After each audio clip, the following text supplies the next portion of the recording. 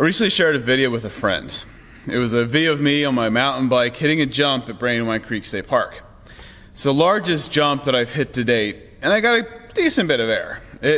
He, in response to the video, called me a daredevil, and he said I was a mess. But he was glad that I was enjoying myself. Now, I'd be lying to say that I was not a bit terrified going down that hill. The trail is called Jedi Knight, and I honestly felt much more like a Padawan, a little Jedi in training. But when I made it, my confidence was boosted, and it did help because I had recently purchased knee and elbow pads. So as I was going down, I felt more confident. See, falling is part of mountain biking. It's just what you do. You fall. It's a guarantee. But having the pads helped boost my confidence a bit so that I'm able to try new things without as much fear. So maybe my friend is right. Maybe I am a mess, but I am having fun. But here's my point in this. There are countless things for us to be fearful and terrified of today. Some of those things are natural things, like going down the hill and seeing a big couple-foot jump right before you when you're going pretty fast. Some of those fears are sinful fears. So the question that I want us to ask this morning is really, what helps you to overcome those fears? See, it doesn't really matter what the object of your fear is. It could be catching the virus. It could be passing on the virus to loved ones. It could be fear of other people in many different facets. It could be fear of being despised or hated by others because you're different, maybe even because of the color of your skin. It could be fear of yourself, fear that you would do something foolish in a moment of depression or inwardness. It could be fear of being all alone, or fear that no one listens or no one really cares. See, there are countless different objects to our fear. There are many different objects of fear as there are unique people. So today I'm not so worried about what we are afraid of, but what we are to do when we fear. Let me rephrase the question. How do we handle fear? What are we as God's people supposed to do when we fear? In other words, is there an antidote to fear? Let me offer this, what I believe is a biblical response to fear. Revival is an antidote to fear. Revival is an antidote to fear. See, we desperately need to know that the Spirit of God is present with us and that the Lord Himself assures us of our eternal future. See, in many ways, in many respects, revival is simply a deeper awareness that God is for us, a deeper awareness that God is with us, the Spirit is with us, awareness, a deep manifestation and awareness that nothing, as Jesus says in John 6, can pluck us out of the Father's hands. How desperately we as a people today need the Spirit of God to be poured out at this time. How desperately we need revival to quench our fears. The people of Israel needed this awareness as well in Isaiah 44, verses 1 through 8. Isaiah continues with this focus on why we must not fear. See, last week in Isaiah 43, we saw the Lord command them twice, do not fear. And each command was wrapped in a promise. The first one, do not fear because I promise you my salvation. The second one, do not fear because I promise you my presence. This morning, we're going to look at, again, that one command made twice, wrapped up in two additional promises. The first one is this: fear not, for I will pour out my Spirit. The second, fear not, because there is no God like me. Let's read Isaiah 44, verses 1 through 8 this morning. God's holy word says this: But now hear, O Jacob, my servant, Israel, whom I have chosen. Thus says the Lord who made you, who formed you from the womb, and will help you. Fear not, O Jacob, my servant, Jeshurun, whom I have chosen, for I will pour water on the thirsty land and streams on the dry ground. I will pour my Spirit upon your offspring and my blessing on your descendants. They shall spring up among the grass like willows by flowing streams. This one will say, I am the Lord's. Another will call in the name of Jacob. Another will write on his hand, the Lord's, and name himself by the name of Israel. Thus says the Lord, the King of Israel and his Redeemer, the Lord of hosts. I am the first, I am the last. Besides me, there is no God. Who is like me? Let him proclaim it. Let him declare and set it before me, since I appointed an ancient people. Let them declare what is to come and what will happen. Fear not, nor be afraid. Have I not told you from of old and declared it? And are you my witnesses? Is there a God besides me? No, there is no rock. I know not any. There is no reason for the people of God to fear, because the Lord has given us his Spirit. And we must not fear, because our God is the one and only true God. There is no God like him.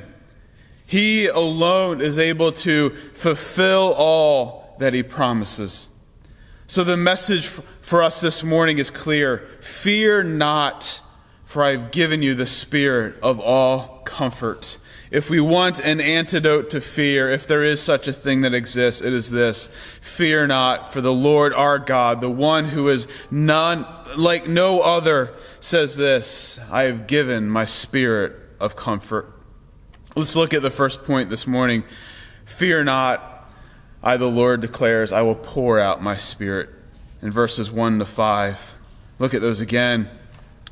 Fear, but now, hear, O Jacob, my servant, Israel, whom I've chosen. Thus says the Lord, who made you, who formed you from the womb, and will help you. Fear not, O Jacob, my servant, Jeshurun, whom I have chosen, for I will pour water on this thirsty land and streams on the dry ground. I will pour my spirit upon your offspring and my blessing on your descendants. They shall spring up among the grass like willows by flowing streams.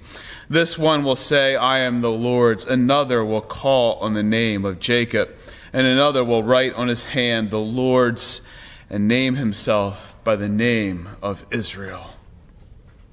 Isaiah calls upon the people of the Lord to hear, to listen, to pay attention. The Lord, speaking through the prophet, reminds them, you are chosen. I, the Lord, have chosen you. I have formed you from birth. Isaiah echoes the words of David, for you formed my inward parts. You knitted me together in my mother's womb. I praise you, for I am fearfully and wonderfully made. Wonderful are your works. My soul knows it well.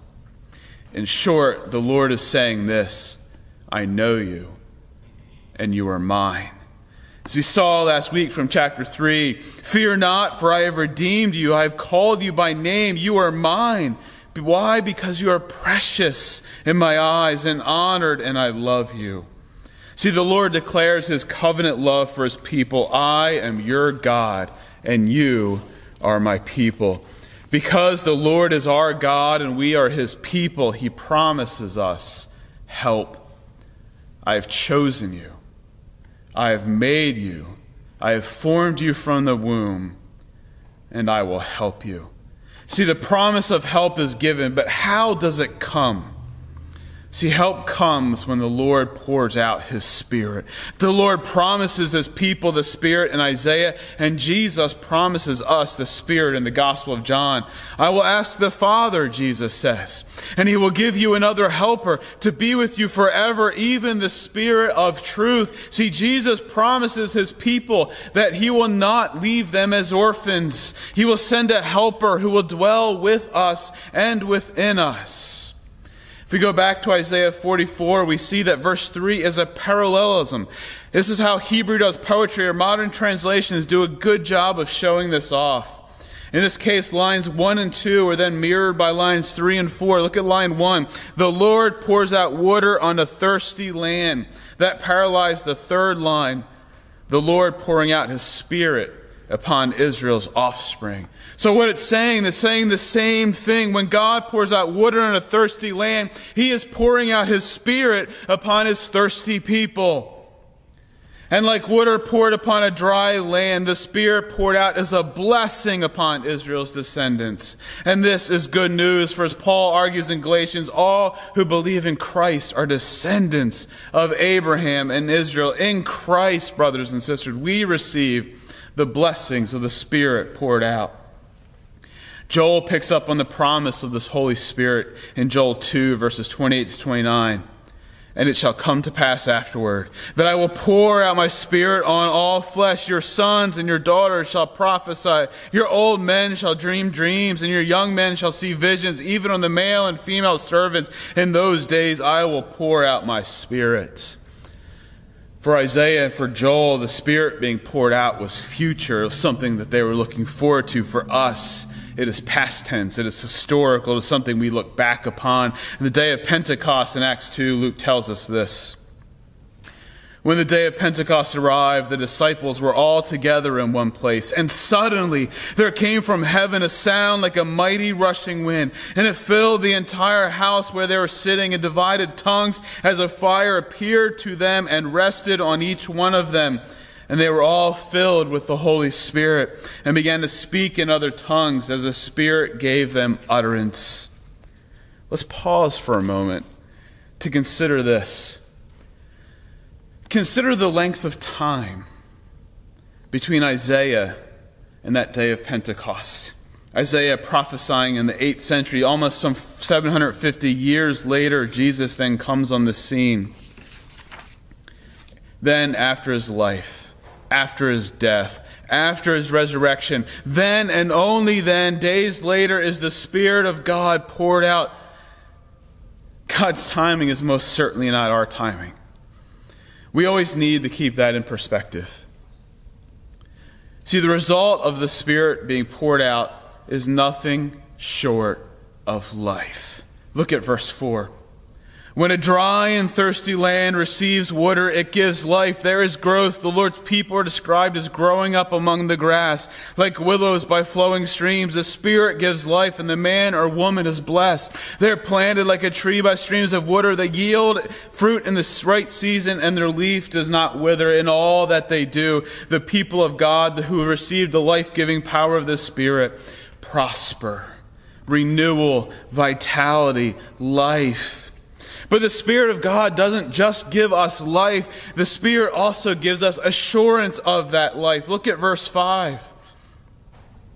This one will say, I am the Lord's. And another will call on the name of Jacob. And another will write on his hand the Lord's. And the name himself by the name of Israel. See, this is the work of the Spirit of God. That the Spirit helps us know that we are God's children. The Spirit will enable us to write on our hand the Lord's. Just like Woody in Toy Story. On the bottom of his boot, he had the name written Andy. Why? Because he was Andy's toy.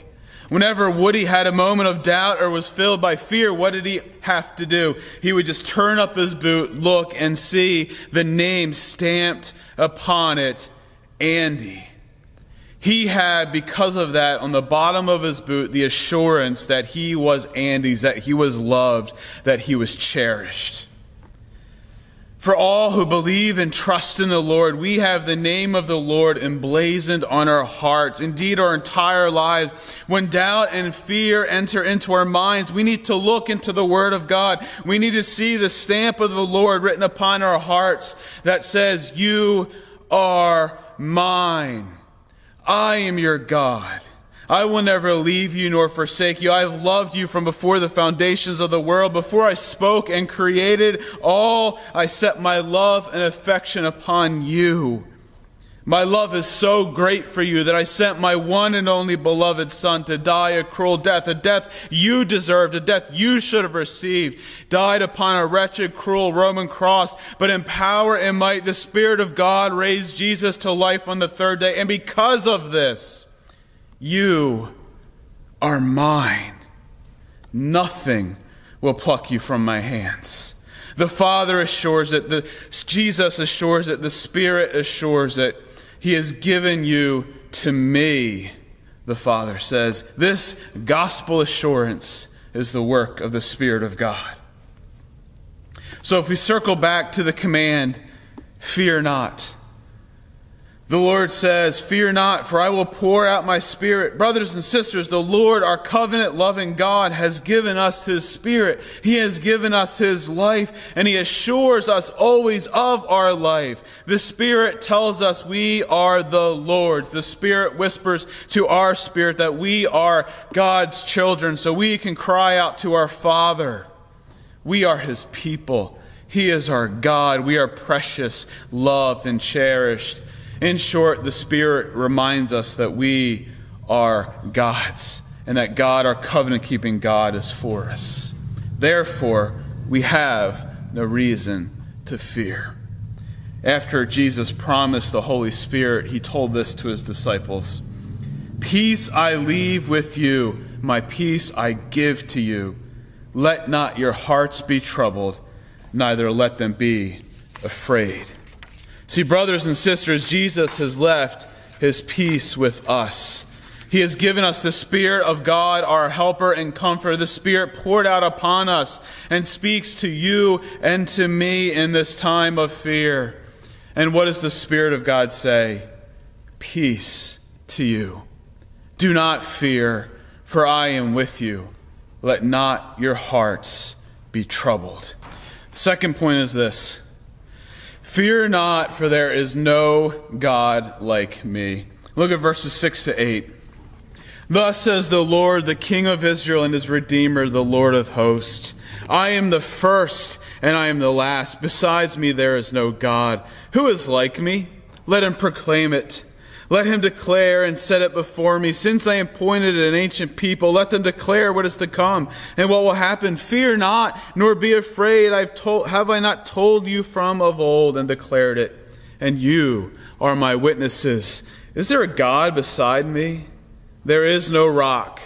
I know not any." The same command wrapped up in a different promise. Fear not, for I am the Lord, and there is no God beside me. It's a promise, but it's also a bold declaration. There is no God like me. The Lord is declaring His absolute sovereign lordship. I am the King of all kings. I am the King of Israel. I am the Redeemer. I am the Lord of hosts. I am the first, the Alpha, the last, the Omega. Besides me, there is no God. And then He challenges everyone to a contest. Who is like me? Go and find someone. Anyone. Bueller, anyone. I challenge you. Is there anyone who can be like me at all? It's a vain challenge, for there is none like the Lord. See, the Lord declares His uniqueness because He alone is able to foretell the future. And He alone is able to carry out the future. Why? Because He is the sovereign Lord. And that is exactly what He has done in verses 1 to 5. He has foretold the future coming of the Holy Spirit. God's people have nothing to fear because what the Lord declares will always come to be. Now, the timing may be way off from our perspective, but it always happens. He speaks, and it comes into existence. There is no other who's able to declare the future and fulfill such promises. In verses 19 to 20, which we're not going to spend a lot of time with this morning, is a remarkable detail of the folly of idolatry. All who make idols are nothing, Isaiah says, just like the idols they craft with their own hands. How remarkable! An ironsmith fashions an idol. He plants a tree. The rain sent by the Lord nourishes the tree. The tree grows up. The man cuts down the tree. He uses some of the wood for fuel. He uses some of the wood to make a fire, and he takes another part of the wood to make an idol. He crafts it into an idol and falls down before it. The same wood he used to stay warm, the same wood he used to bake food. And he prays to this idol, "Deliver me, for you are my God." And Isaiah's point is, what foolishness. What can a piece of wood know? They know not, nor they discern, for He, the Lord, has shut their eyes so they cannot see, and their hearts so that they cannot understand. There's a blindness to idolatry. they're unable to process that they just used a part of this tree for firewood. They just used another part of this tree to bake food, and now they are praying to the other third. Their hearts are deluded, and this is the folly of idolatry. But we as a people must not be too quick to mock the foolish idolaters while failing to see that our own hearts are idol-making factories, to borrow Calvin's phrase. The sinful fear exists in our hearts when we fail to set Jesus apart as Lord of our lives, when we erect other gods, other lesser gods, other idols. See, the problem is we have almost an idolatrous view of God. We have a very small view of God. In essence, it's an idolatrous view of the Lord. When we fear and are overwhelmed by fear, our view of God is too small, far, far too small. When we grasp with our entire being, though, that our Lord, the one who created, sustained, and redeemed us, the one who calls us by name, the one who calls us son or daughter, is the same God who is infinitely great. When we grasp that there is no one besides our God, it's like riding on a mountain bike with knee and elbow pads. Our confidence is boosted, and it should be. So much more. I don't want to beat a dead horse, but if we're going to beat a dead horse, this is it. You cannot get any better as a follower of Christ than hearing these words. Therefore, there's now no condemnation for those who are in Christ Jesus. If God is for you, then nothing can separate you from his love. This God who is unique, who is beyond all, who is above all, who is powerful, mighty, glorious, joy-giving, life-giving, this God, this unique God, there is no God like our God, the Rock. Should we as God's people ever grow tired of hearing this truth? But I'm sure that if you are like me, you have countless times, just in this past week alone, have forgotten that you no longer are under condemnation because of God and Christ Jesus. How desperately we need to be reminded that our Lord is the Lord. There is no one like him. He is the Lord of all lords, King of all kings, and he is our God, and we are his people. And his Spirit is upon us. Why do we fear? If this doesn't boost our confidence, then I do not know what will. This life-giving Spirit that is within us, that assures us that we are saved, redeemed, that assures us that our God is unlike any other God, gives us renewal and vitality and life. This is nothing but revival. So as I end, I want to ask this question. Maybe try to answer it. Should we, as the people of God, continue to pray for the Holy Spirit to be poured out? I'm going to answer that with a yes and a no, depending on what you mean when you actually talk about the Spirit of God being poured out. No. No, because the Spirit has already been poured out. He is with us right here and right now. He is present with the Lord's people. He is the Spirit of the church who is with the church. He isn't going to get poured out any more than he's already been poured out. What happened on the day of Pentecost 2,000 years ago is a unique event in redemptive history. And now today, all who believe in the Lord Jesus Christ have the Spirit of God living, working, and moving within them. The Spirit is present with us now. But yes, in the sense that we long for a deeper awareness of the Spirit's presence and power within us. This is nothing less than calling out to the Lord for revival, to send the Spirit upon us. The British pastor Martin Lloyd-Jones is helpful here. Listen to what he writes in his book, Revival. He's talking about the blessing of God, this outpouring of the Holy Spirit. And he says this: it is a desire to have a very living and real consciousness of the presence of the Holy Spirit in the church. Oh, we know the Holy Spirit is in the church. The Holy Spirit has been in the church since the day of Pentecost. Yes, but what we are asking for is not simply that we may know or be aware of the fact that the Spirit is in the church, but that this may be demonstrated and manifested to us in such a way that every doubt or hesitation is gone. It is for a clear manifestation of the Spirit. This is what we pray for when we ask the Spirit to come down. This is what we long for. What will wash away our fears? Nothing but the power of the Spirit of God working in hearts to convict us of our sins and to comfort us from our fears. What we need is a living and real consciousness of the Spirit's already presence in us. To that end, we pray that the Spirit of God would pour himself out into our hearts and minds so that we would grasp with a fresh, clear, and powerful awareness that, brothers and sisters, as God's word declares, our God is with us. Spirit of God, we come to you. Make your presence felt among us. Father, pour out your Spirit upon us. Remind us of the fact that the Spirit is already present, that you, Jesus, have promised to never leave nor forsake us, and that your promise of that is your Spirit. May we know and feel and grasp that you are our God, the eternal one who has set your love and affection upon us. You have loved us with an eternal love. We are your beloved children. Help us not to just accept this truth, but to truly believe it to the point where it radically alters our way of life. May we fear less because we are fearfully known. May we hope more because we are yours. You have stamped your name upon us. You have declared us to be yours because we are loved and precious in your sight. Jesus, give us that gospel assurance, that promise that you, because of your death and resurrection, that you have stamped your name upon us. Allow the Spirit to work in our hearts and minds so that we don't only just process that with our heads, but believe it with our hearts and live in accordance with it. Thank you, Jesus, for being our great Redeemer, our eternal advocate. And it's in your great and mighty and glorious name, our Savior Jesus, we pray. Amen.